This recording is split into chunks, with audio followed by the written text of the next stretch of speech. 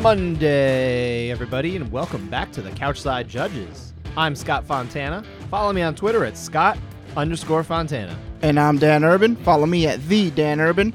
Follow the podcast at Couchside Judges, and subscribe to us wherever you listen. And if you like this show, go give us that 5-star review. I'm always asking. I need it. And as always, we talk judging in MMA. You can learn the criteria by reading it at abcboxing.com.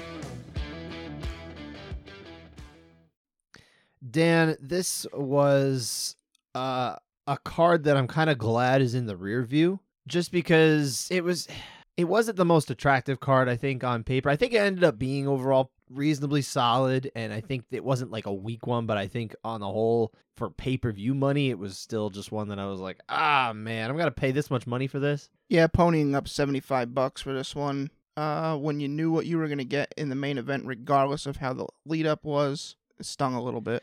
And don't forget, we're paying tax on that $75. It's really $80. Yeah, it's like what, 79 and change? Yeah. It's close to $80 at this point. So yeah, let it sting just a little bit more. I actually made a much more pleasurable purchase after the event, because I saw a Mario game that I've had my eye on was on sale for only $40. Mario games do not go on sale very often. And so yeah, I think of the two, that one was cheaper and will last me longer and will probably bring me more joy than having to watch Colby Covington do anything, likely. Especially when he's succeeding. Well, I like actually watching Colby fight because I think he's a very good fighter. He's a very good fighter, but I don't necessarily want him to succeed at it. Like, that's fine, but it'd be nice if maybe like he could do what he just did and then throw the illegal knee and then lose. He wasn't going to do that. No, I know, but I'm just saying, something like that would have made me happy. But just go the Peter Yan route. That's it. Give a fight up that you were winning. But yeah, I mean, this fight, it was about, I think you summed it up pretty well, actually. Why don't you say what you said to me just before about this fight? This fight, what did I say about it? You what you said about this fight being kind of what you thought it would be. Oh, this fight, I was very upset that this fight went exactly how I thought it would go. Yeah, I like that.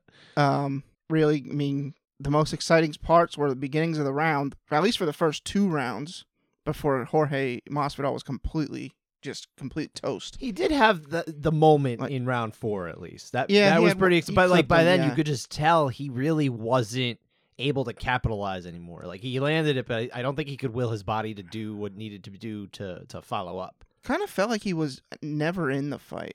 Like, especially he came out with the typical, ever since he knocked out Ben Askren, let me try to do this again. I don't think he was serious about it. I think what he tries to do is open people up by going that way and then seeing what they do and then try to do something off it. That's what I think he's doing. Yeah, but I don't know. After that, it felt like once he, felt the wrestling in that first round, like his will was just broken. Yeah. And we just didn't get what he was saying all week at all. Until after the fight, of course. But I think maybe it took longer than that for his will to be broken, so to speak. But yeah, I do think that there's a degree of that in there. And I do think he'd eaten a lot of damage by the time in round 4 where he actually did hurt Colby with that, what was it, right? The right-handed punch? Yeah, right. Yeah, like right hook. Right hook. I thought it was a hook. Snapped his head around, dropped him, but Colby recovered him instantly. So. Yeah, I don't know that he recovered instantly. I think what happened was he was on the back foot, like trying to recover, and again, Masvidal really he couldn't make his body do what probably needed to be done, which was to keep pouring it on. And he just couldn't do it, and that allowed Colby to get back to it, and then he was just fine. He obviously won that round 4. No debate there. So we're not even going to talk about that round, other than we just did. We did. We just talked about it. We did just talk about it. But it is what it is. That fight's behind us. We're never going to see that rematch. That will never ever happen. Please no. In a million years. But what do you do now with Covington and Masvidal, respectively? Well, really, Covington and Usman are the top of the heap at welterweight. I think winner of Chimaev and Burns will be a very good matchup for Covington. I think Luque would be a fun matchup. Edwards would be a fun matchup. Don't want to see him against Bilal Muhammad. I think that would be very one-sided in Colby's favor. As far as Masvidal, maybe you run back Chiesa. I don't know.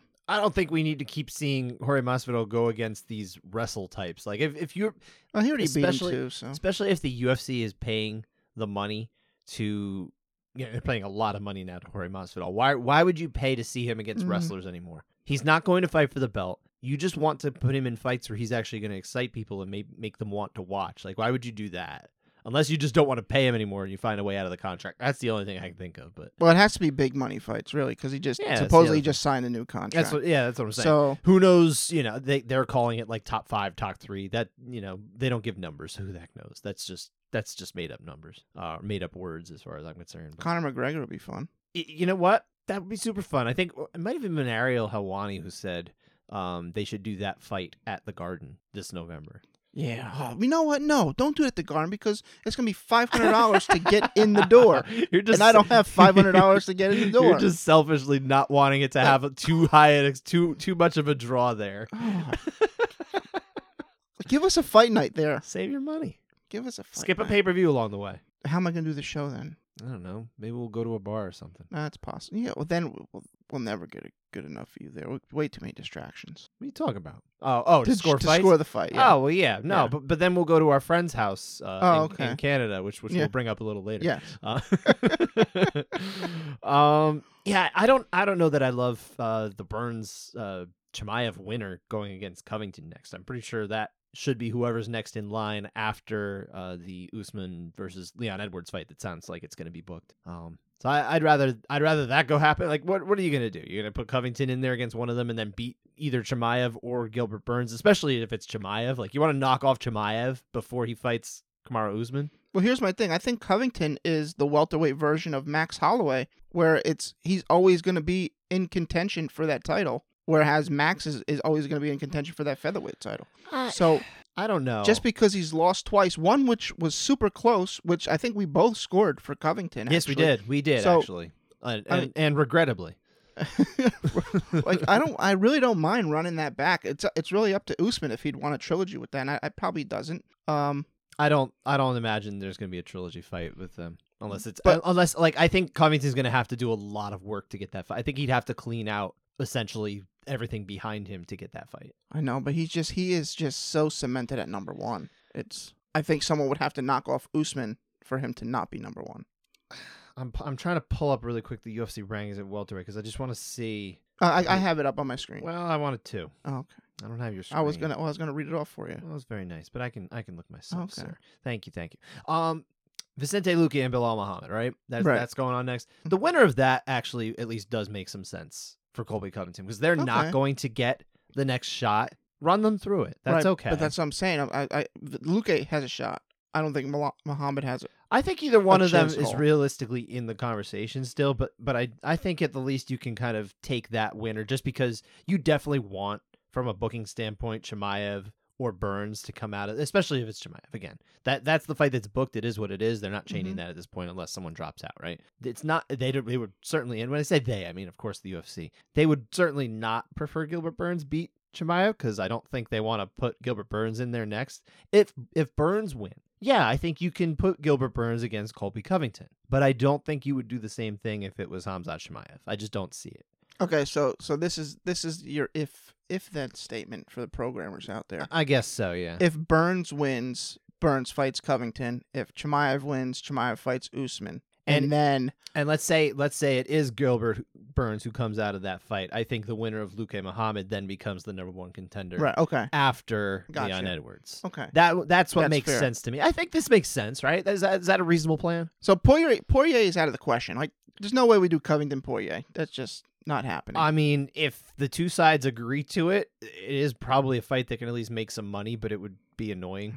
I don't think Poirier didn't seem too interested on Twitter. Well, he's also on vacation. He said, "Why don't you call someone out in your own division?" I think he said that. He did. So, which was funny because actually, right after Covington lost to Usman the second time in New York, he was saying how he didn't want to fight Dustin Poirier because he doesn't like to fight 155 pounders. He wants to fight 170 pounders. So obviously, there is stunningly involving Colby Covington. There's a little bit of kind of going back on what's said. You can't necessarily rely on what he said. He may not be being truthful to himself there. This might shatter some perspectives. And I'm sorry if your world has been rocked by the fact that Colby Covington might just say things and he doesn't mean, but that's kind of what it is. Or we just fast track Shavkat and put him versus Covington right now. Well, I'm a big fan of Shavkat Rachmanov, but I would like to see him take the more natural path, at least to a degree. Is he even in the... He's 15. I just closed it, of course. Should he even be 15 right now? I don't know. I'm not sure he's necessarily... Just has a lot of hype. That's why he's got a lot of hype. Well, yeah. I mean, the UFC, that's why the UFC rankings are stupid. Yeah. They're super, super stupid, actually. Sean Brady, interesting in there, too. Sean Brady, yeah. You love Sean Brady. But you love your CFFC guys. Right, yes. But I think in a 5-round fight, Covington would absolutely drown him. I mean, I don't disagree, but I mean, who knows? 3 rounds could be interesting. But if he does somehow manage to get on top of Colby, right, that would be interesting to see what he can do in that scenario, because he is an excellent submission grappler. I would like that to be like a co-main somewhere. Okay. For a 3-rounder. Okay. Well, I don't know. Now they do 5-round co-mains apparently for non-title, even when 4-day notice. It wasn't necessarily necessary in this case. Look, I actually like the idea of 5-round non-title, non-main event fights. I think it's a fantastic idea when used in the right times. I wasn't complaining about it before then. I also didn't think this was the fight where I'd be like, yeah, this should really have one. You know, it makes sense that's why Greg Hardy and Spivak opened the card, because they just knew Greg Hardy wasn't getting out of the first, so they wouldn't be long on time. I would like to think that's true for many, many reasons. That was pleasurable. That was a good thing. But I don't really want to talk anymore about Covington Masvidal than I have to. We will be talking about the 2 contested rounds, of course, from that fight. But real quick, you did want to mention something about Cage Warriors. Yeah, I watched. You were watching it. I watched Cage Warriors Friday, and I found it very interesting that Herb Dean, Jason Herzog were judging fights as well as refereeing fights in San Diego. Well, that'll happen. I mean, it's smaller shows, and no offense, Cage Warriors. It is, especially in the United States, it's a smaller show. Right. I have no problem with the smaller shows doing double duty. I just found it awesome that these 2 guys were getting reps in the judges' chair. So sure, absolutely. I mean, Mike Beltran possibly as well. I don't recall his name being called, but he was refereeing that night as well. Okay, yeah. I mean, Herb Dean has obviously judged fights before, and I know Jason Herzog has as well. I'm not as familiar with where or how frequently, but I mean, Herb is involved in training of officials too, so that's that is something that makes a lot of sense. But it is it's nice to see that they're getting more reps into, like you said. Sure. So yeah. Yeah, just want to point that out. All right, that was fun. It was fun little nugget for anybody at home. Little nugget. Yeah, but yeah, let's move on to another nugget. That's Colby Covington. That's an Owen Hart reference, by the way. Rest in peace, Owen. Hal Haney did a nice commission, a 7-frame Owen Hart commission. If you follow Hal Haney, I don't know who that is. I don't know who you're talking. Really? about. Oh, he's an artist on Twitter. Oh, okay. Well, that's fun. Yeah, you should go check him out. There's another fun nugget. Yeah. You're just full of fun nuggets tonight. I think Nugget's one of the pictures of him, actually. But I am not a nugget. All right, let's move on. We got, like I said, we got contested rounds. We got so many contested rounds, Dan. We got to get into it. We got to get into this. And we will start with Colby Covington against Jorge Masvidal with scores 49-46, 50-44, and 50-45. Now, why are we starting with this fight where the judging really... I don't think anyone was sitting at home and wondering what the deal is with the judging. They weren't complaining. They didn't really care. I think a lot of people were semi-checked out of this fight by the end, other than that they paid a lot of money and they were going to stick around to the end to watch it. But the reason we have to talk about this fight is because of what happened during round 2, and not in the cage, but for the people sitting at home in the United States of America, the country which you and I live, Dan. Yes. Watching on ESPN Plus, which is the only way you can watch in the United States of America. And the feed goes out at 2:52 remaining in the round, while Herb Dean is in the middle of trying to stop the fight because of a low blow, but doesn't really succeed in stopping it for another 15 seconds, which they're fine. The fight does resume about 36 seconds of cage time later, so there's some time missed. 36 seconds amounts to 12% of a round, sir. Now, when this happened, I threw my hands up and I said, what the heck? What's going on with my control? I scrambled for my remote, and all of a sudden, by the time I'm figuring it out and I'm Googling it all, doing all these things, all of a sudden it's back. I'm like, all right, fine. But at this point, I can't score this round anymore. So I didn't score it, and I didn't think I could submit a score to MMA decisions as a result of it. I tweeted at the end, I said Colby won at least 4 rounds, which means he won the fight, obviously. But apparently it turns out I'm in the minority here, thinking I can't score a round like this. My own partner, sitting across from me, said, hey, I missed 36 seconds of the round. I'm going to submit a score to MMA decisions. How dare you, sir? I prefaced it. I said, I'm scoring only what I saw. Because we lost a chunk, so I'm just going to score what I saw, pretend I was sitting cage side, and someone put a bag over my head for those 36 seconds. And then I came back, and then I scored it. And I also wanted my score in MMA decisions, because I'm new there, and I want to keep scoring there. Sir, So that's a bunch of bull. No. I'm about to fight you. This might be the night where we break up. Well, let's do it then. Mm-hmm. And it's not going to be jits, like, because you'll beat me if it's just jits. Like, I'm going to have to use, like, foreign objects. Well, Although this is your home turf, so you know the foreign objects better. I'm looking to see which foreign objects I don't want you to use. Oh, that's true. I'm going to use all your Funko Pops, because then I know you won't do anything. You'll just cower. That is the perfect way to fight you. Just grab Funko Pops and pretend to use them as a weapon. Yeah, that would be awful. No. But yeah, so first off, shameful of you. But you're obviously not the only one. You are the only one, sir. I'm the only one who actually cares about only this. One. And but no, listen. Let me have my rant here, okay? Okay. You're not the only one who obviously did this. There are tons and tons and tons of scores for this fight on MMA decisions. And you can't possibly tell me that you know definitively who won round 2, which ended up being split among the judges. All right? If you want to say it was in the middle of a beatdown and you missed a little bit and we find out later, yeah, it was really nothing happened because he was still on top or something like that. You know, Colby was still on top or whatever. All right, fine. I get it. You can kind of make a certain assumption here. This was a round that was split among the judges. How can you sit there and actually put a score out there that says, I know what happened, it was enough?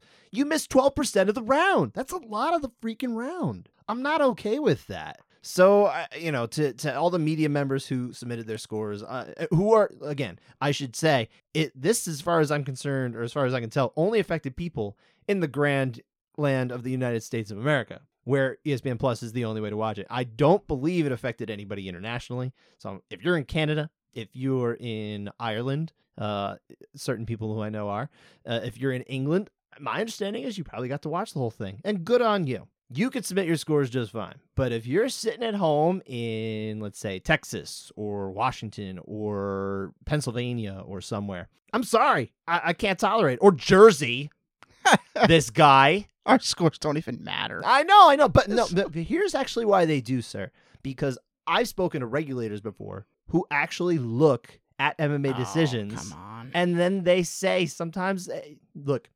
definitely regulators that have some pull. We'll look at that. I wouldn't even look at that. Now, granted, this fight ended up not mattering very much. If you scored one way or the other, it was round 2 of a fight that just about every round was definitively Colby Covington. So it is what it is. Even if they look at it, they're not getting the round by round breakdowns for media members anyway. So no, I understand that, but even still, I just don't like the idea that fellow media members to myself are doing this. People that I would think should know better, and I was a little mad about that. And I'm mad at you. Well, you be mad all you want. That's fine. I will submit my score every time. No, I get it. But yeah, not a fan of that, and I will put that out in the world. So there's my little rant. All right. But anyway, we did happen to be able to watch this round later, and not because ESPN Plus decided to fix it and add it the next day, because no, sir, why would they do that? It is still an interrupted technical difficulties feed that is available to you even if you purchase this pay-per-view for $80, including tax. Next day, you still can't watch the uninterrupted feed. Yeah. So maybe they should fix that. So they really should. ESPN Plus, honestly, what the heck are you doing? What a piece of garbage service if you can't fix that. So Dan and I, we had to kind of pay a visit to our friend in Canada, who had a feed of this round. Just go with it. And we were able to watch round 2 later on to be able to then make Dan an honest man and be able to reinforce his score. Vindication. So Dan, now that whole preamble's out of the way, my rant's done, we understand how we were able to be able to watch this fight uninterrupted. What happens in round 2? Round 2, from what everyone knows, Jorge lands a right hook to start the round. Covington covers it like, oh yeah, okay, make sure I cover that up next time. Mm-hmm. That's true. Good thinking. Covington fires some back. It's kind of just, dancing around for a bit. And then Jorge lands his best strike of the entire round, which is a solid leg kick. Moves the leg all the way across the center line. It's pretty good. Covington starts to wrestle a little bit, stuck against the cage. Gets hammered with some elbows while he's shooting for this takedown. And then he decides to knee Jorge low. And that's when all hell breaks loose. Herb stops the fight. Feed goes down. It takes him a little while, like we said, to stop the fight. Because he intervenes at about like 2:57 to go in the round. Mm-hmm. And as we then find after because of the feed had stopped, we later do find at our friend in Canada's house that that the round kept going until what, 44 or 42? 44 was 44. Where it finally stops the took clock. 13 seconds from the point that Herb Dean walks in and says stop to the point where the clock stops. And then it does resume at this point. So what is going on with the slowness of this stoppage? Like I don't like to jump all over Herb Dean with everything like some people do. Like sometimes there's things I don't really love. It was a weird stoppage. It wasn't a weird stoppage. It was like, call time if you're going to intervene. Like this is 12 seconds. It wasn't weird. It wasn't right. Like I'm sitting here saying it wasn't right. He gets kneed low, and then it takes like 5 seconds for him to even step in. No, but forget that. That's the weird part about it. But even when the time he steps in, he doesn't call time. He goes in. They stop fighting. They're not fighting right now, and 12 seconds goes by in a close round. A lot of things can happen. So I didn't really love that. I don't know if that's totally on him or the timekeeper. I don't know. I didn't see him do the timeout signal or say time. So he's got a signal to the timekeeper. I don't know. I don't know the exact procedure. Was it Steve Mazzagatti was the timekeeper at this point? I know Maybe. He was last night for at least part of it.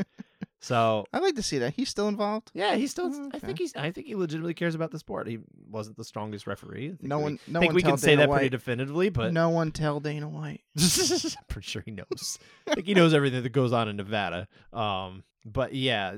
Anyway, you can keep going. I'm sorry. Okay, so they resume 244. Colby lands a right hand, and then Masvidal starts to clinch him a bit, and they clinch against the cage for a little while. And then when they separate, Masvidal lands a glancing elbow, which when now our feed comes back after this elbow lands, and Covington has a cut over his eye.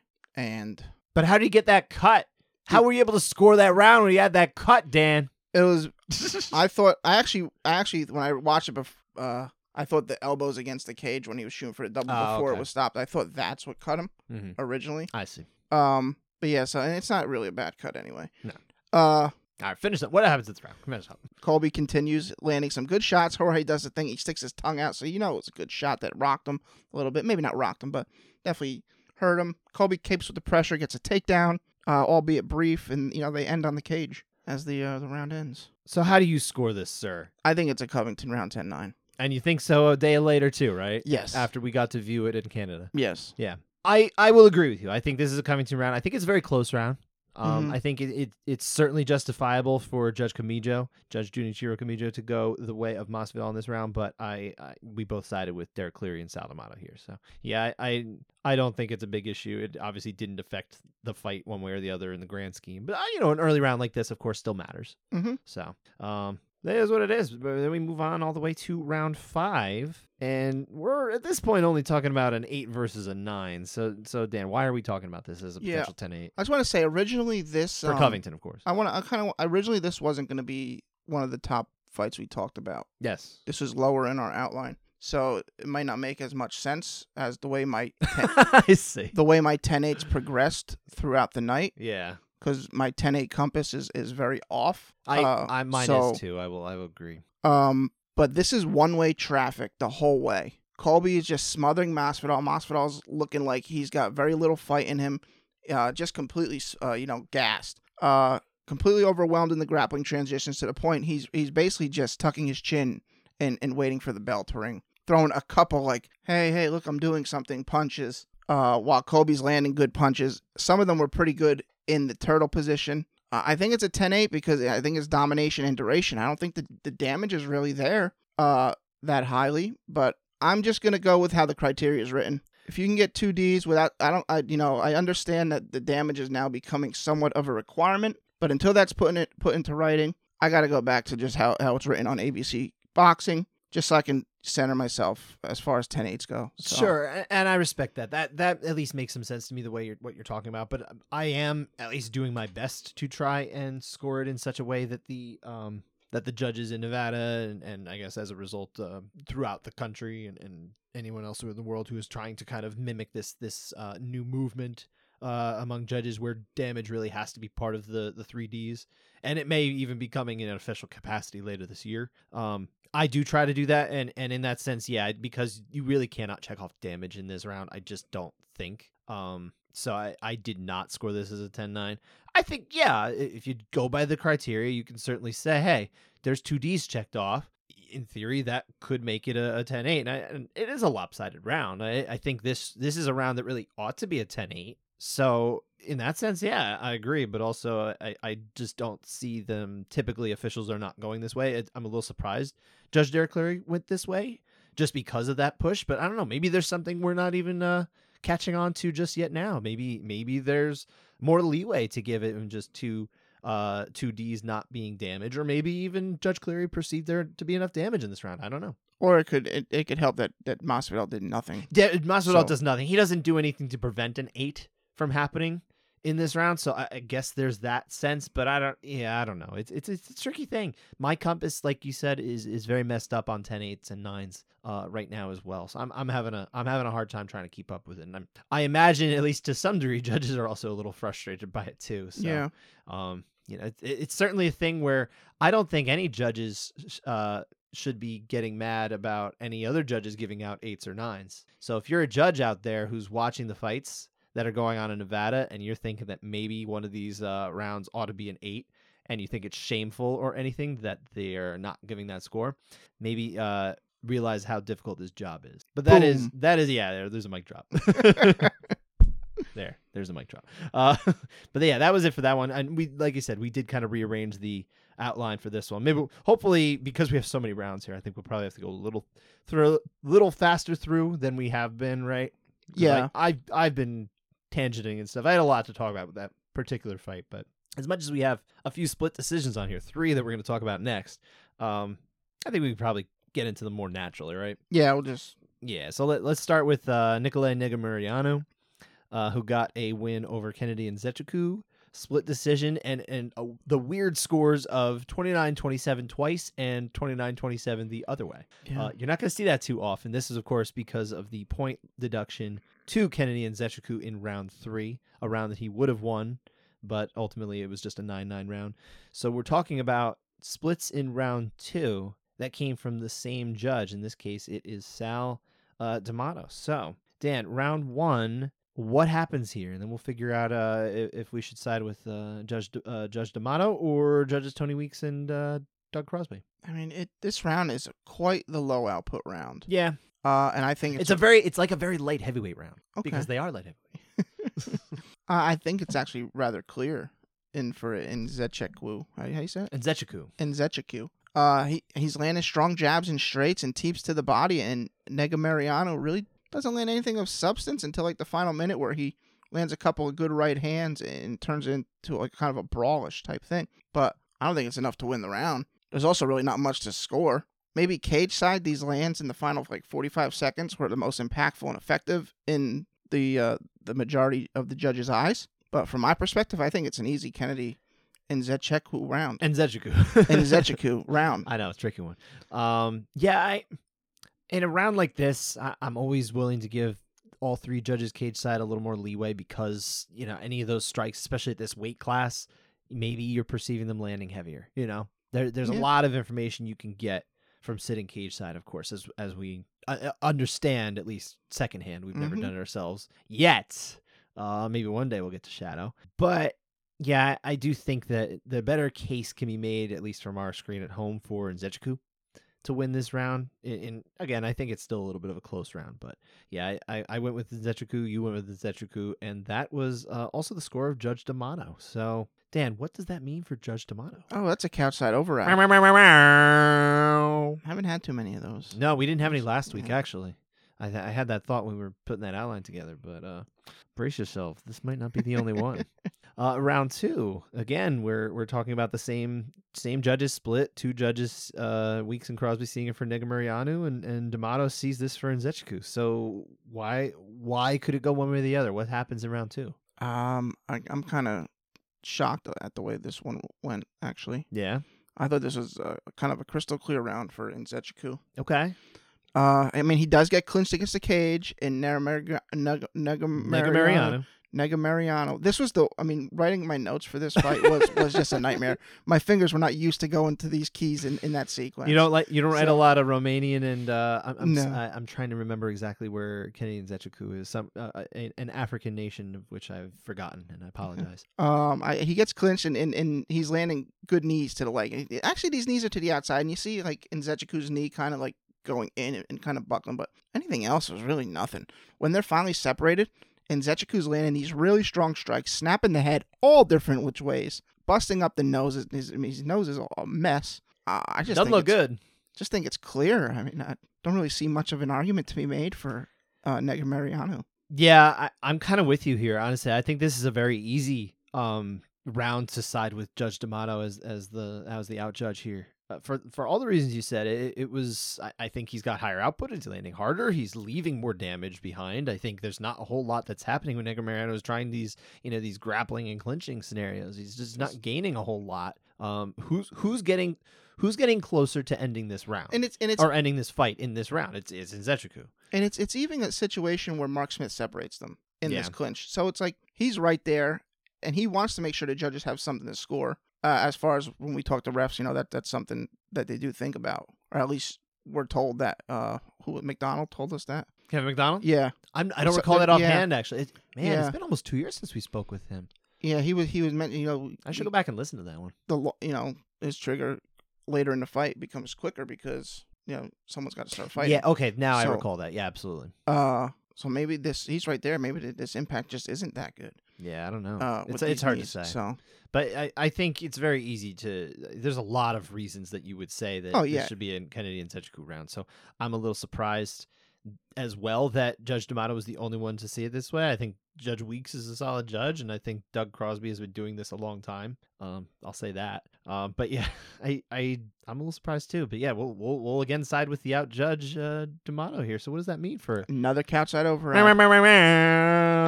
How often do we give 2 Couchside Overrides to the same judge in the same fight? Not often. I can't remember a time where we did it. I mean, we've only been doing this since last year.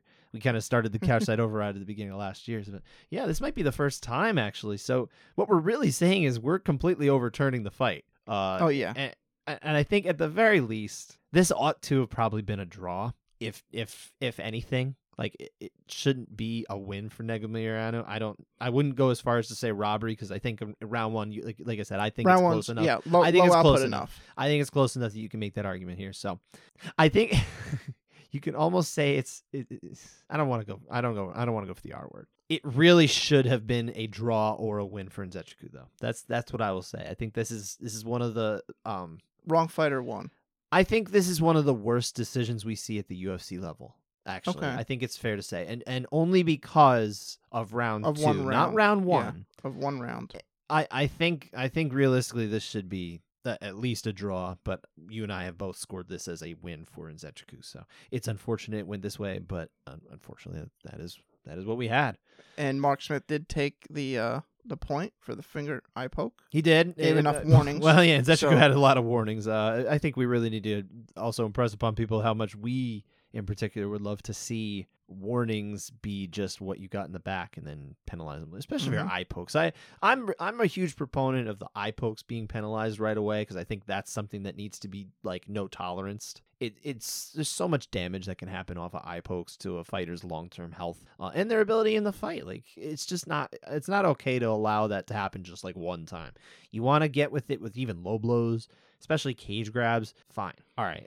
One thing at a time. I'll fight my battle over eye pokes for as long as I have to until actually it happens. And for the record, Kennedy Nzechukwu is from Nigeria. So I want to make sure I shout out the man's nation, because we thought he should have won. Everyone should know where he's from. Yes. Moving on to another split decision from the prelims was this was from the early prelim section. The Ludovic Klein getting a win over Devontae Smith. Again, split decision here with 3 different scores, 30-27, 29-28, and then 29-28 the other way. We're talking about rounds 2 and 3 here as the contested rounds. So, Dan, what is happening in round 2? Round 2, Smith comes out and just starts spamming head kicks. Like it's UFC 4. And the commentary is, on PlayStation is eating it up. They're loving it, especially Joe Rogan. I'm like, these don't look all that effective. He didn't say he heard him. Look to be catching a lot of arm, and Klein's not giving much of a reaction like it hit him. So I mean, I didn't score those with that much effect. I think Klein lands some good shots to force Smith back against the fence, and from there he lands a couple knees to the body. On the feet, I think Klein's landing some good leg kicks, solid elbow against the cage. I really don't see much effective offense from the Smith side, besides maybe we didn't have a great angle on the head kicks. Maybe those were pretty effective in someone else's perspective, but not from me. I think it's 10-9 Klein. Yeah, I think it's 10-9 Klein too. Yeah, I think it's a close enough round. I wouldn't go crazy on Judge Tony Weeks being the out judge in this one. Incidentally, the 3 judges on this fight were the same ones that were on the previous fight we just talked about. Judges Crosby, D'Amato, and Weeks. So that was the team that they decided to put together a few times. And what did we get? 2 split decisions with 2 different rounds that were split. Interestingly, this one with 3 different scores. Yeah, with 3 different scores here. I mean, hey, it happens. It totally happens. You know that. But yeah, I'm okay with it going the other way. I wouldn't jump down Tony Weeks' throat or anything for it, but yeah, I think the majority got it right here. Crosby and D'Amato seeing it for Ludovic Klein. Really quick, just thinking of Joe Rogan here with these head kicks. Do you think he's ever seen the Rockettes? And if he has, or if he ever does, do you think he'll just go crazy every time they kick? He's just in there. She heard him. I would pay money to watch him go see the Rockettes. No, I wouldn't. They're not telegraphing any of these. I know.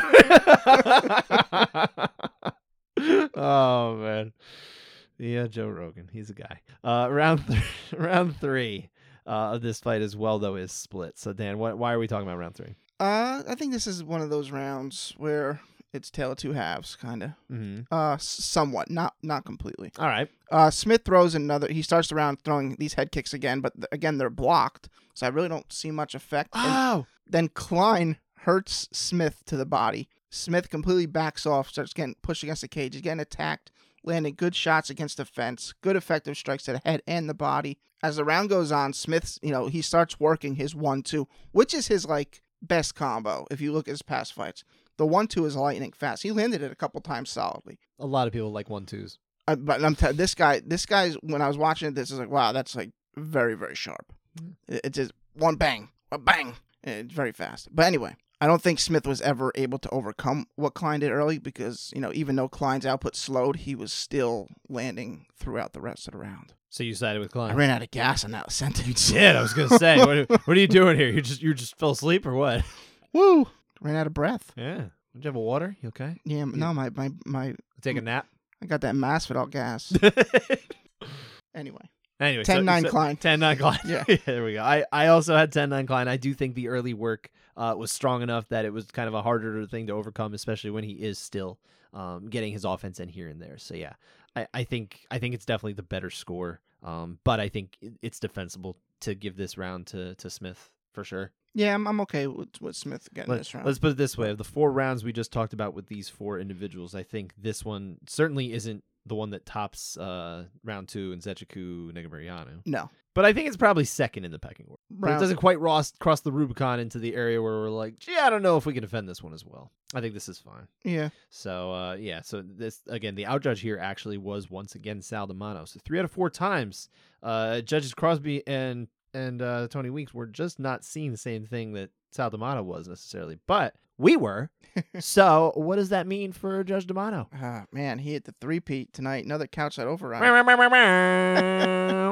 That is, I can't think of a time where we gave one judge 3 Couchside Overrides in a night. Yeah, I can't recall it. It's got to be one of the first times. I mean, this is also one of the first time we've had 11 rounds. Yeah, 11 rounds, by the way. I mean, there were a lot of rounds. How many rounds were scored in this one? I actually didn't 31. 31. That is an incredibly high number for a UFC event. It's just we don't really see it too often. We had long fights. We had 2 5-round fights go the full distance. There's 10 rounds right there off the bat. And then we had a bunch of split decisions and things like that. We only had a couple early finishes as well. So 2 round 1 stoppages. That was it. We've seen the unanimous percentages has been kind of steady at like 65% the past few events. Which is lower than typical. Like usually we're looking at like the 70 to 73% range. So it's a little bit lower than I think the judges would typically be more comfortable with. But this also does include things like 10-8-9 splits. Right, yeah. So those can be obviously very challenging and inconsistent anyway as the calibration continues, right?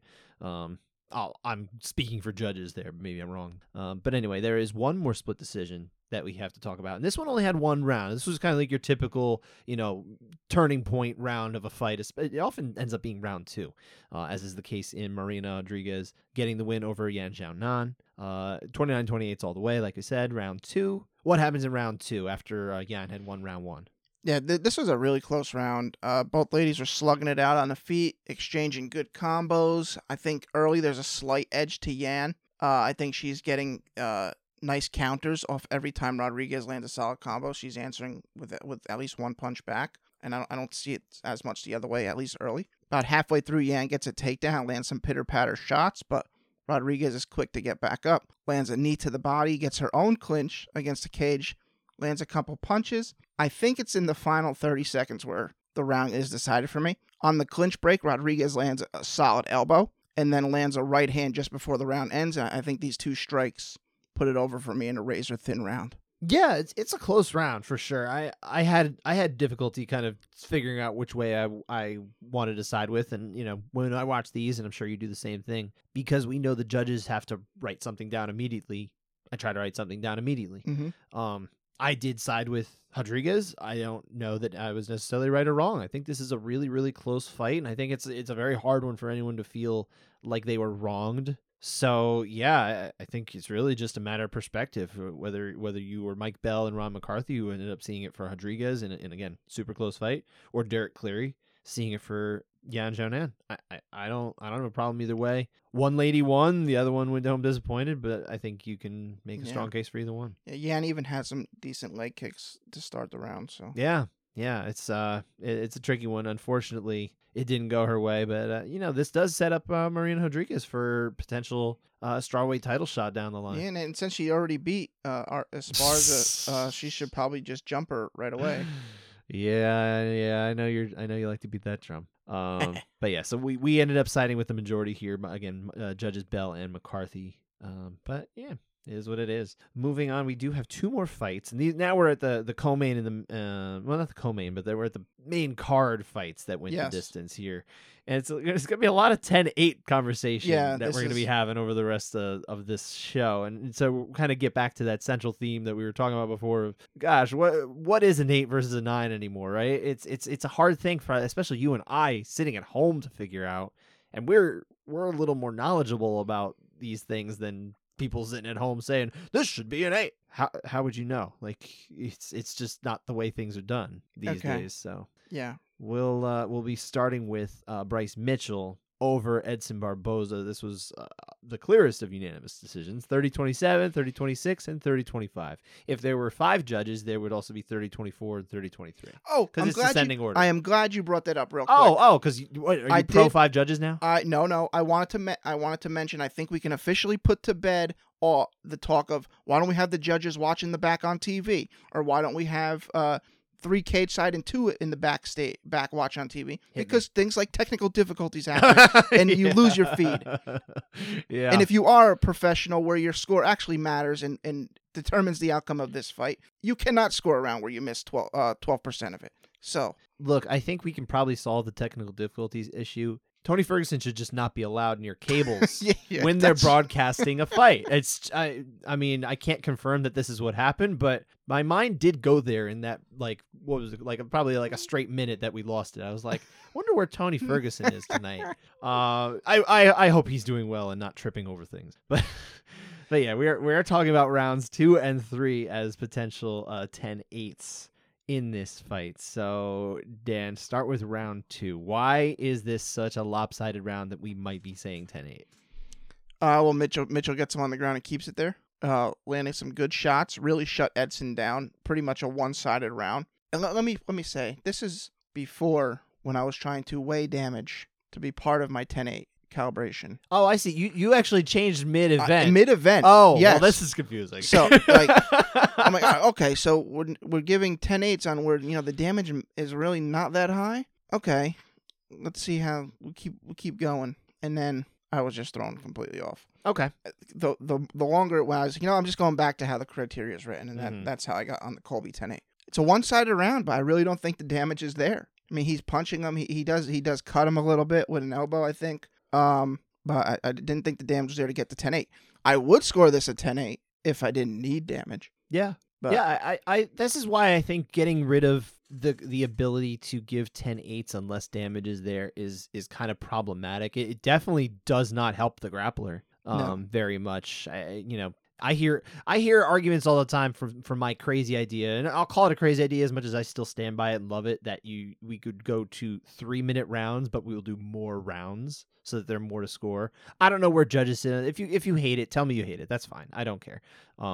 It's never going to change anyway. I don't have that kind of pull. But I would do it if there was 12 rounds. One thing, or 10 rounds. Okay, I mean for like a title fight or something like that. But the reason I bring this particular idea up is the fact that I've had a lot of people say, "Oh, it doesn't help the grappler because they have to stand up all the time." Da, da, da.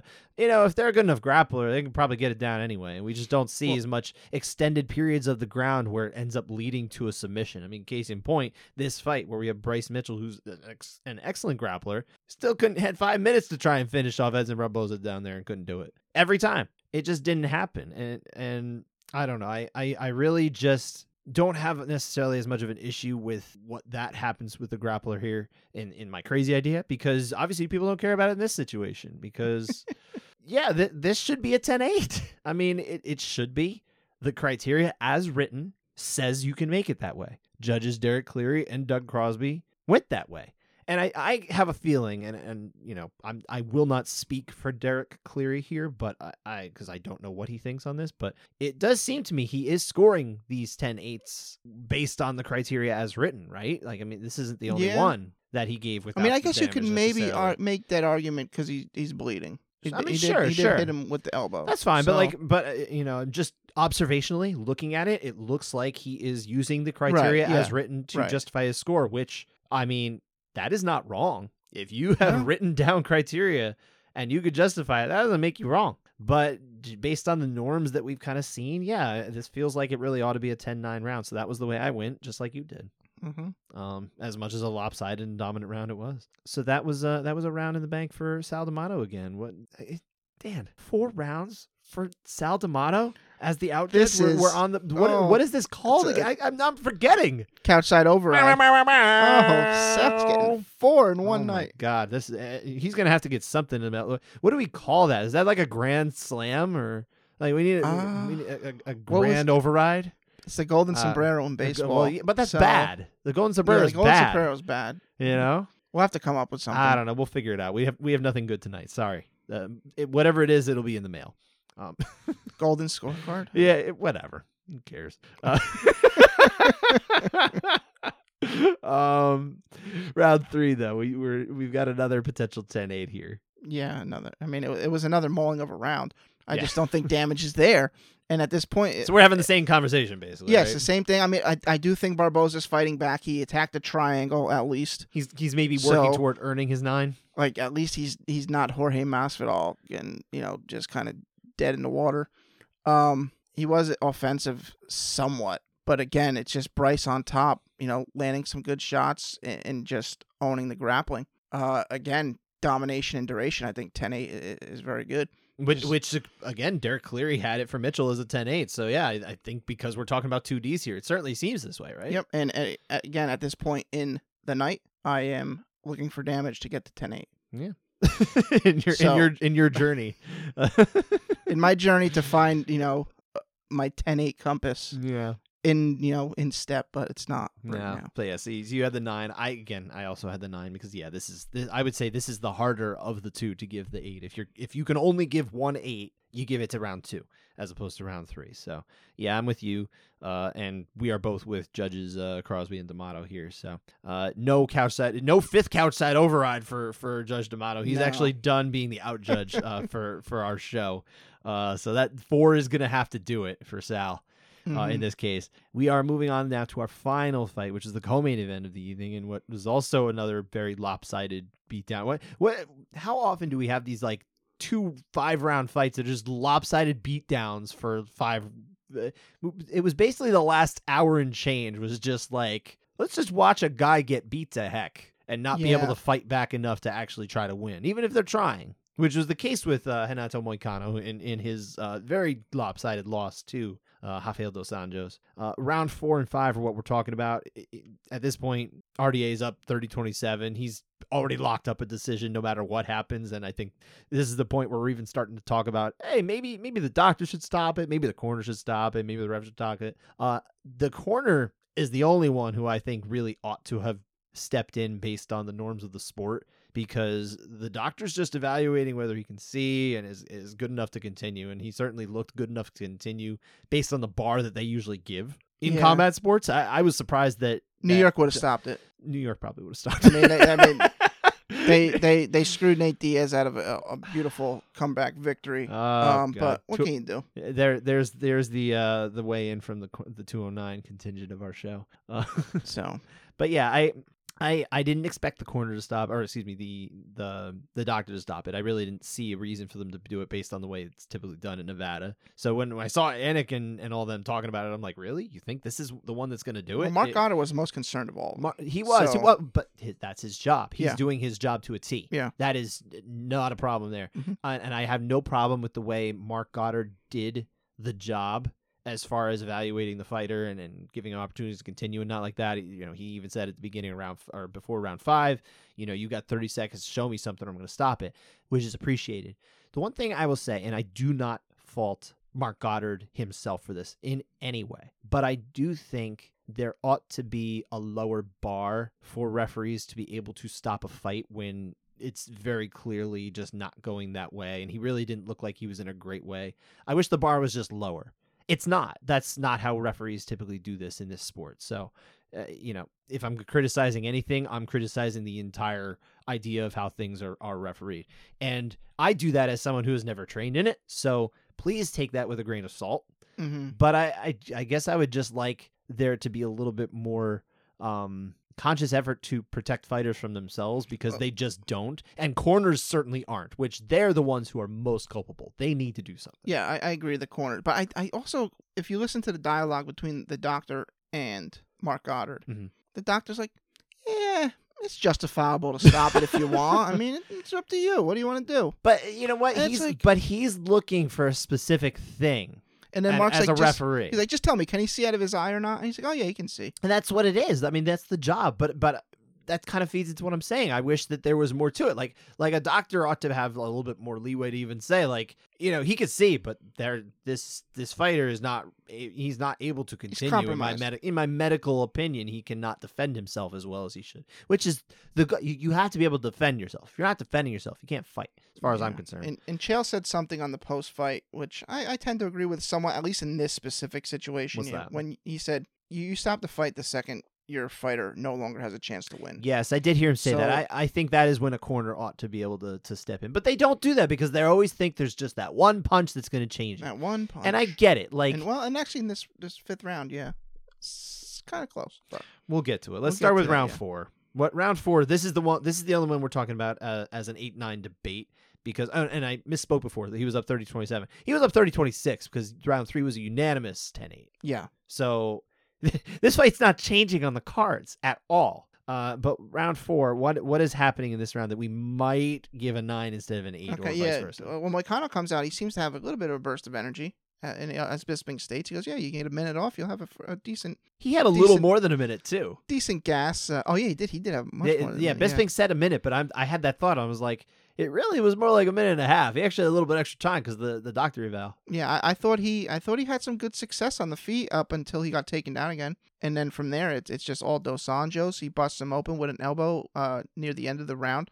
Good cut on his head. I just don't think RDA did enough up to that point to get to an 8. I don't mind a 10-8 at all.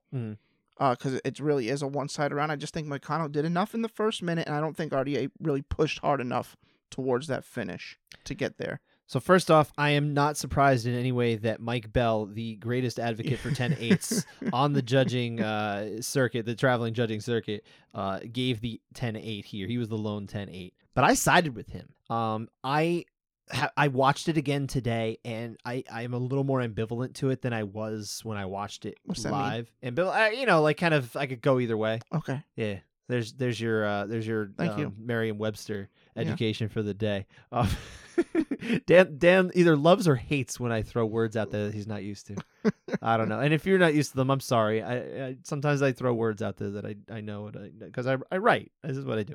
But anyway, I did go for the 8 here, but again, I think I could go a lot more either way with it in this round, having watched it again. I do think damage you can make an argument for here, and I think that's why it's a little easier for me to say this is an 8. But yeah, there's a lot of the round where RDA is just kind of on him and not doing as much. So he's got position. He doesn't even have like crazy good position, but he's on top and he's in control. And then there is a little bit of a back and forth, like we said in the beginning too. So, did Moicano earn the 9? I don't know. I guess there's debate there. I went for the 8. I will stick with the 8, but yeah, I'm not sure if it's the right call or not. But I mean, again, who do I know? I'm not trained anyway.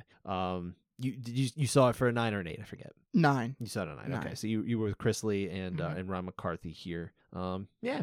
I think that's fine. So no overrides here. Sorry, Judge Bell. I tried.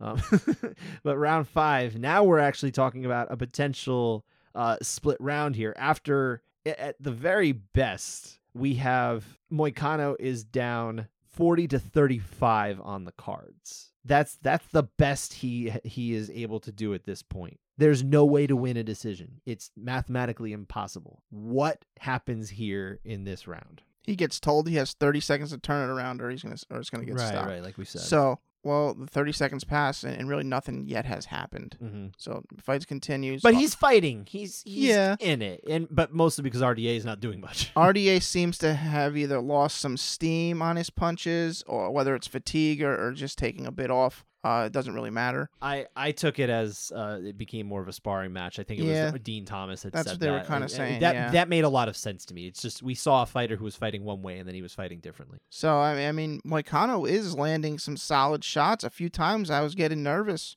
that he might actually make the comeback. And I was like, oh my God, this guy, 4 days notice. He's going to knock out RDA after taking a beating for 4 rounds. Well, that would be epic. Where everyone's saying the fight should have been stopped. Yeah, and this would totally shut up the arguments that make quarter stoppages should come. But I mean, uppercuts and hooks and jabs, getting really good reactions from RDA, and of course RDA is still landing punches throughout most of the round. Both of them are landing a ton in this round. I just don't think RDA is getting the same effect on his punches or impact, and it's because it seems like he's taking some off. But I thought Moicano was landing some really solid ones. I scored this one from Moicano. I watched this round again today as well for this. It's twice that I got to watch this fight. I did score round 5 for RDA the first time. I think it's still a perfectly fine score. Having watched it again today, I think the later stages of the fight of the round where Moicano is landing, he is landing with very good effect, like a strong effect. Again, I'm almost positive the reason this is happening is because RDA took some steam off and kind of was trying not to finish the fight, but maybe we're just like coasting, and he's like, I don't want to hurt this guy. Although, it'd be nice if they're just trying, let's say the narrative that he's just trying to be nice and he's just trying to let him kind of get to the finish line. Maybe just work the body a little more or work the leg. Don't hit him in the head. Yeah. If that's the goal. That's just my or 2 take him cents. down and run out the clock. Yeah, exactly. You could do that. He struggled to get in the takedown. He did. So you know what? I'm sure there was at least some form of, I'm getting tired of hitting this guy in the face all this time. So that could tire me out. But yeah, I think probably there is a stronger case to be made for Moicano. I'll stand by my score, which was a 10-9 for Dos Anjos. But yeah, I think probably you can make the case a little stronger there. But I think that it's either way. It's fine. Judges Bell and McCarthy are the ones who saw it for Moicano. So I was with Chris Lee here. And that is it for our epic 11 round from one event edition of Contested Rounds. There were some finishes, at least. I mean, it made us not seem like it, but there were. The thing is, none of our contested rounds were from fights that ended early. No, it was all decisions. So, in 6 fights, right? How many fights? 7 fights? No, 8 fights. There was 13 fights. There was 13 fights, yeah. So 8 fights. 8 decisions. So out of 8 decisions, we had 11 rounds. Yeah. It was a lot. Judges were worked pretty hard in this one. Yeah. But yeah, I do think there was kind of some. I think there were some times where maybe judges should have decided with Judge D'Amato a little bit more. Yeah. Like we said, we got 4. We got 4 contested rounds where it was him, or Couchside Overrides. Yeah, 5 finishes, 3 TKOs, 2 submissions. 2 of these fights ended in the first round. Dan, what was your favorite finish of the fight, which was not on the outline until the last 20 seconds? Yes, I forgot I didn't put it on there. I was waiting for you. Kevin Holland, again, the TKO win over Alex Oliveira was my favorite, mainly because Holland was not his normal jokey type self. He seemed to be taking this fight a bit more serious, and it was kind of scary in that second round because the first round was very competitive. I think Oliveira probably won it. He did. He won it unanimously. So he came out, smashed him in the head with a right hand, dropped him, and then just went to town with, some vicious elbows. And I thought that was pretty awesome. Yeah, I wanted to use the word explosive when I was describing the finish from Kevin Holland, but then I remembered that Alex Cowboy Oliveira has actually been hit by shrapnel from a grenade in his life, and some sort of weird thing that happened in Brazil. So then I remembered that, and I felt it was in bad taste, so I didn't use it. But I will say that at least the thought had crossed my mind, and then I thought better of it. So yeah, just be careful about using the word explosive when you're talking about Cowboy Oliveira. But anyway, and obviously a fun finish for yeah. Sure. And I think if he takes this sport seriously, I think he can be a problem. I think he does take the sport seriously. I think a lot of the chatting in the rounds and chatting in the fights is just his way of doing. Look, your favorite fighters are Nick and Nate Diaz. What do they do the entire fight? No. That's not what I mean. I think he can have fun in the cage and talk. The thing is where he kind of has that BJ Penn. Spencer Kite pointed this out. He kind of has that BJ Penn thing where he has all this natural talent. Doesn't feel he has to work as hard. As they were saying, he wanted to smoke weed, and so he didn't want a UFC contract after Contender Series because he didn't want to be in the USADA pool. So like things like that. How serious is he about this career? Okay. Well, I mean, and I think if he does put the work in, he can be as scary. Or he can be, a scary contender. So. I think he is a terrifically talented fighter, and he's still young enough that he's got a lot of time to grow in the sport and to make a run in the sport. Now he's in probably the best fit of a division for him. I think they said on the broadcast that he has the record for longest reach at welterweight is like 81 inches or something like that. That's long. Every time you're setting a record, that's pretty good. Jalen Turner, was he in the 80s for 155? I don't recall. I thought he had an 80-inch. I don't know, but they do call him the Tarantula for a reason. He was awesome too. It's not because he's a Spider-Man.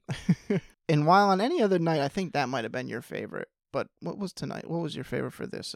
As any time such an event happens, when Greg Hardy is knocked out, as was the case here against Sergey Spivak, that will always be my favorite finish. He is now on a 3-fight losing streak. This was a TKO. It went down in the books as a TKO, but it sure seemed like he was completely out of it as he was being kind of attended to right after. It didn't seem to know what happened. Which, look, I'm not rooting for brain damage necessarily, because that's not cool, and especially we've seen a lot of former football players who've had brain damage that have caused damage to those around them and themselves, so I certainly don't wish for that. Am I upset that he has now lost 3 fights in a row and his UFC contract is up? No, I'm in absolutely no way upset about that. I would be just fine if he did not re-sign with the UFC for one reason or another and went somewhere else that maybe I wouldn't have to pay as much attention to him. Yeah, except when he wins the PFL heavyweight tournament and He's not going to win the PFL heavyweight tournament because that will be won by a middleweight who doesn't want to cut anymore. Okay. That's my prediction. Okay. Yeah. That's probably how it'll go. Oh, Bruno Capelozza was a solid winner of PFL heavyweight last year. All right. And on the unfortunate, if you recall, night where his father had passed away, or like in the lead up to it, no one had told him. The poor guy. Yeah, I know. Jesus. Jeez. I mean, $1 million certainly can help you comfort a little bit, but I'm sure he'd rather give it all back to have his father. Oh yeah, 100%. Yeah. But yeah, so.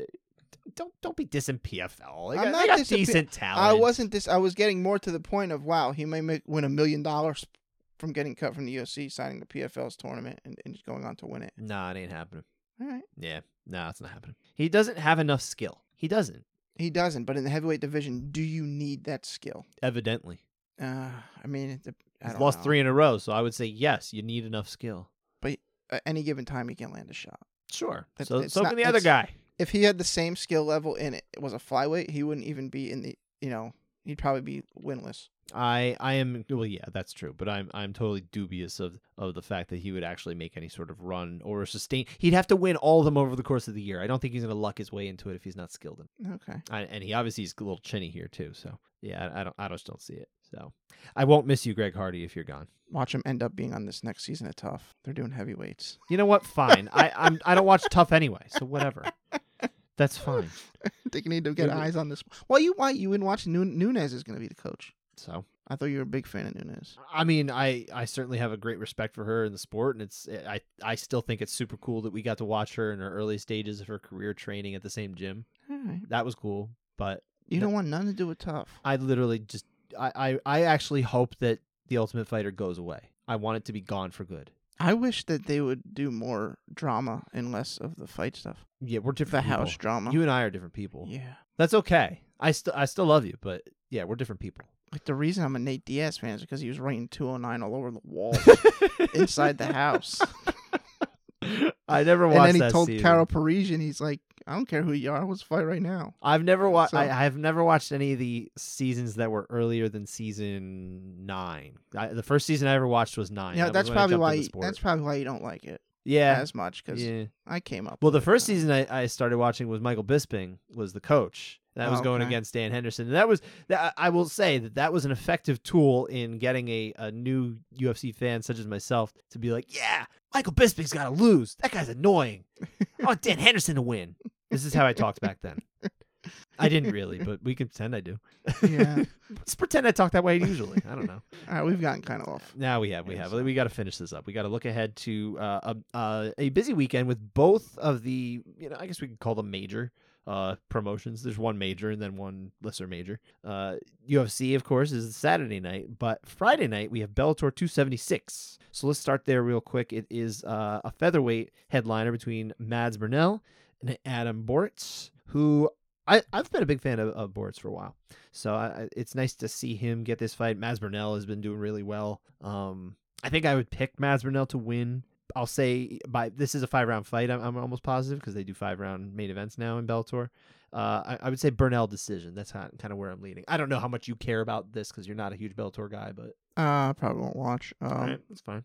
I'm gonna go. I'll agree with you. Mads Burnell decision. Just say everything. Just say you're right, Scott. You know everything. You're right. You're the man. I am. Thank you. And this one, it's in St. Louis, so this would be a Missouri judges situation. Now, we haven't had a major event come to Missouri in a while. I'm not sure which judges actually are kind of typical of Missouri. I'm not sure which ones have worked there in the past, the traveling sort, but it stands to reason that some of the Bellator favorites are going to go out there if they're licensed in Missouri. Someone like, maybe Doug Crosby will be there, or maybe, Dave Hagen or even like some of the kind of guys who are based in the East Coast, like Eric Colon or Brian Miner, maybe we'll see out there. I'm not sure. I'm just kind of speculating here, but I imagine it'd be like that. So hopefully we'll get solid judging in Missouri for Bellator 276. Yeah, I'm kind of actually curious why Mads Burnell they didn't put this fight in Dublin. I know he's not Irish, but I mean it's kind of right there. It's kind of right there, so I just do it there. Yeah. I don't know. I couldn't speak to it. I mean, Borges is also from I forget where, Hungary, I want to say. Yeah, so it's weird. I mean, who knows? Maybe you could check that while I go over this. But yeah, I think he's from Hungary. I guess he fights at Extreme Couture's where Bernal is, so maybe that could be why. But I mean, who knows? Who knows? I mean, that's Nevada. We're talking about Missouri. But anyway, yeah, Bellator, it's kind of a mixed bag as far as the fights that are of interest. But I would say the two that kind of jumped out at me, the co-main event is interesting with Phil Davis going against Julius Anglickas. Both of them lost fights recently to Vadim Nemkov. So I guess this is kind of the losers bracket from Vadim Nemkov, sort of, from the tournament. I mean, this is a good fight. Like, I think Anglickas is kind of an interesting, I guess I could still call him a prospect. I know he's getting kind of rushed here into the upper levels of Bellator just by virtue of there being, I would say, a smaller light heavyweight division. I don't think it's a lesser one, though. I think they actually have a very solid, comparable light heavyweight division to the UFC. It just doesn't have the depth. Yeah, I guess at the top it's I kind think of it's close, very so, comparable yeah. at the top. I mean, you talk about who's the champion of the UFC right now, Glover Teixeira. You know who has Right. wins over him? Phil Davis, who we're talking about right now, and Corey Anderson, who's fighting in the tournament, the Grand Prix championship fight against Vadim Nemkov next month. So they've got enough guys over there that have wins over the champion that it's like, okay, at least you can understand there's some parity. Yeah, this is actually a crazy busy weekend, Scott. A crazy busy weekend. Crazy busy for weekend what? of fights, just fights in general. Oh, okay. We got Eagle FC is back. We got Kevin Lee versus Diego Sanchez. Oh, Eagle FC. Yes, I see. Yeah, that's think- right. It's the 165-pound championship fight. So that's pretty interesting. Super lightweight. Bring it on. Also John Salter's on Bellator as well. Okay. Right. Yeah, that's true. Ray Borg's fighting again for Eagle. So- Goichi Yamuchi is also on the Bellator one. He's fighting against Derek Anderson. That was another one I was interested in. I will say I'm to make my pick for Phil Davis. I am picking Phil Davis over Anglickas because I'll say decision. Yeah, I'll go Phil Davis for the Mr. Wonderful. And I'm going to say, you think he's going to get the Mr. Yeah. Wonderful, which he hasn't done since like his second UFC fight? Yes. Okay. That's ballsy, but all right. I actually interviewed Phil Davis last week. That'll be for the new feature that came out from for the Post that I have dubbed the post-fight interview. You like the Yes. name? I like that name. Thank you. I've been thinking about that one for a long time, actually. Because I was glad to. We have it's a Q&A feature. If anyone missed it, so every week I'm going to try to talk to. Well, not try to. I will be talking to someone in the MMA or even boxing or other combat sports world. Might expand from here and there. So keep an eye on that for the Phil Davis one. But yeah, I'm going to get Yamauchi over Derek Anderson here. I'm going to say Yamauchi second round TKO. Okay. I like Derek Anderson. All right, Easier to say. that's true. He also shares a name with former quarterback. Is he as tall? No. Okay. No. Maybe up Yamauchi then. No, he was very tall. Very, very good way to evaluate. By the way, hey, you know what? To make my pick, I'll say Kevin Lee wins too. By the way, I think Kevin Lee wins. I think it wins it rather easily. I do too. So So that's Friday night for Bellator. Saturday, we're finally here. The golden anniversary. UFC Vegas 50. 50. Man, so many wonderful memories. I wish we had some like cheesy music to play in the background for this. But I mean, it's a solid main event here. Thiago Santos against Magomed Ankalaev at 205 pounds. Yeah. What's your inclination of this fight? What are you thinking? I am thinking Ankalaev wins. I think the guy's ready to just go on a run. He's been on a run, but I feel he's ready to actually jump himself, into that title contention. I think I would also pick So- Ankalaev. I'm going to say, because you didn't pick Method, I'm going to try and beat you to it. I'm going to say Ankalaev, third round TKO. Okay. And actually, I just want to say Bellator is actually on Saturday night as well. Oh, is it Saturday? Yeah. Oh, my goodness. Thank you for fixing that. Eagles on Friday. Eagles Friday. Okay. Yeah. I don't know where I mixed that up then. Invicta's also Wednesday. I don't know who's fighting. Oh, yeah. Shout out to Invicta, for sure. We got a lot of. They invaded One Kansas FC's again? also Is it still fighting Kansas? Friday. Invicta? I don't think. Let me see where they're at real Oh, quick. well, 1FC, who the heck knows? I don't even know what time of day that is taking place. That's probably in the morning. We got PFL Challenger Series on Friday. LFA, Eagle, 1. And then Invicta So 46 is in, let's see where, it's in Kansas. Is Pride fighting? No Pride. WEC? Is there a third is the third Affliction event finally coming? We got a title fight for Invicta. Karina Rodriguez versus Diana Torquato. Okay. Well, I for one am super excited for Strikeforce. I can't wait for Strikeforce Challengers. It's It's a good time. Hey, that's where Luke Rockhold came through. Don't forget that. Yeah. Because I remember because I totally underestimated him when he went against Jacare and he won. And I was like, he's this guy who hasn't fought in a while I remember from that Challenger fight, Series. yeah. I had money on Jacare. Oh. That didn't work out. But the reason I had so much money that I was able to throw on Jacare in that one, this was in the days where I was betting a little bit, and I don't do that anymore. But Don't even say it. what? Don't say it. Don't say what? That is because you take all my money No. at the gym. Oh, no, I wasn't even going there, sir. But if Okay. you want to remind everybody, now it's on tape, so that's good. No, what I was going to say is, you know how I won a lot of money on this particular betting website I was using at the time? I picked Tito Ortiz to beat Ryan Bader in like one of the biggest upsets that like happened in the last decade. I picked that one. I bet that one, good and on I you. won on that one. Wow. That was fun. It was not fun losing on Luke Rockhold though with that fight. Okay. But anyway, we got to wrap this up. Let's we're into Vegas, of course. We're gonna have the same top Nevada judges we have, I'm sure. Which by the way, yeah, if it's Saturday.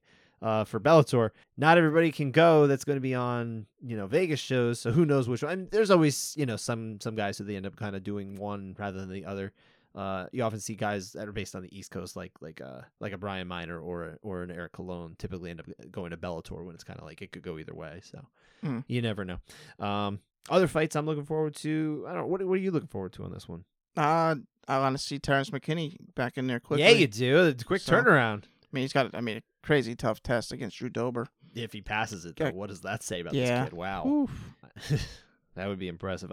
You know what? I'm going to pick McKinney. I really am. I'm going to say McKinney, and I'm going to say decision. I think it's going to be tougher. Yeah, I mean, Islam. But I also said decision last time, and then he won in 2 minutes. Here's the thing. Islam didn't have trouble with Dober, but he had trouble getting him out of there. And eventually he got him out. Sure. I mean, he just wear on a guy long enough. I don't know if McKinney has that. If it is grappling to do that. Maybe he does. Maybe he does. We really don't know. We haven't seen enough. We really don't know. But what we've seen is really impressive. I'm going to go with Dober for a decision. Okay.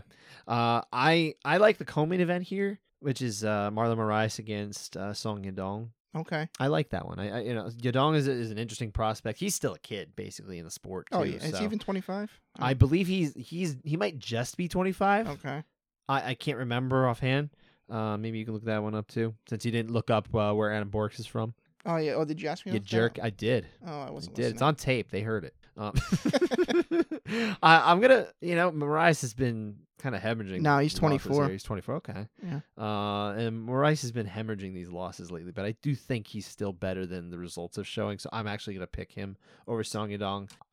Look, if he's gonna win, he's probably not gonna make a decision at this point. We haven't seen a lot of gas tank with him, so I'm gonna say he gets back on there with I'm gonna say a TKO first round. Yadong TKO. Okay, well, I can see that too. No, I think it's gonna be late though, third round. Well, yeah, that makes sense. If it gets to the third round, I feel like he's very susceptible to a finish. I'm super excited for another Alex Pereira fight going against Bruno Silva. I don't know if this guy is gonna win enough fights to get up there to challenge Israel Adesanya, but that obviously is a fascinating dynamic because it's somebody who has knocked out Israel Adesanya in kickboxing. So if he's able to kind of pass tests along the way, and this being one of them, I'd be down to let Colby go take the belt from Izzy. Colby Covington? Yeah, let him go up. How are we friends? What is wrong with you? I mean, I don't mind. He's an interesting guy. No, he's not. He makes everything up. Yeah, I know. I kind of like the drama around it. I love it. Again, we're different people, you and I. And then the other one I was looking forward to, I don't know if you have a pick on that one, but I'm going to say Pereira, round 1 knockout. I'm hoping for Pereira because I want to see this rematch with Izzy at some point. Yeah, exactly. That's what I'm intrigued by that as well. And then Sadiq Youssef going against Alex Caceres. That should be a fun fight.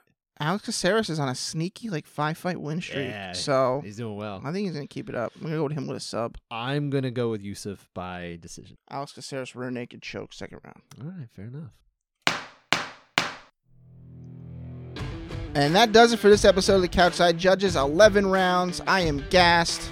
I'm ready for bed. Yeah, you almost ran out of juice in the middle there. Woo! But I persevered. You did. Thanks for listening, everybody. We'll be back again next week, and enjoy a super busy week of fights. Have a good night. Thank you.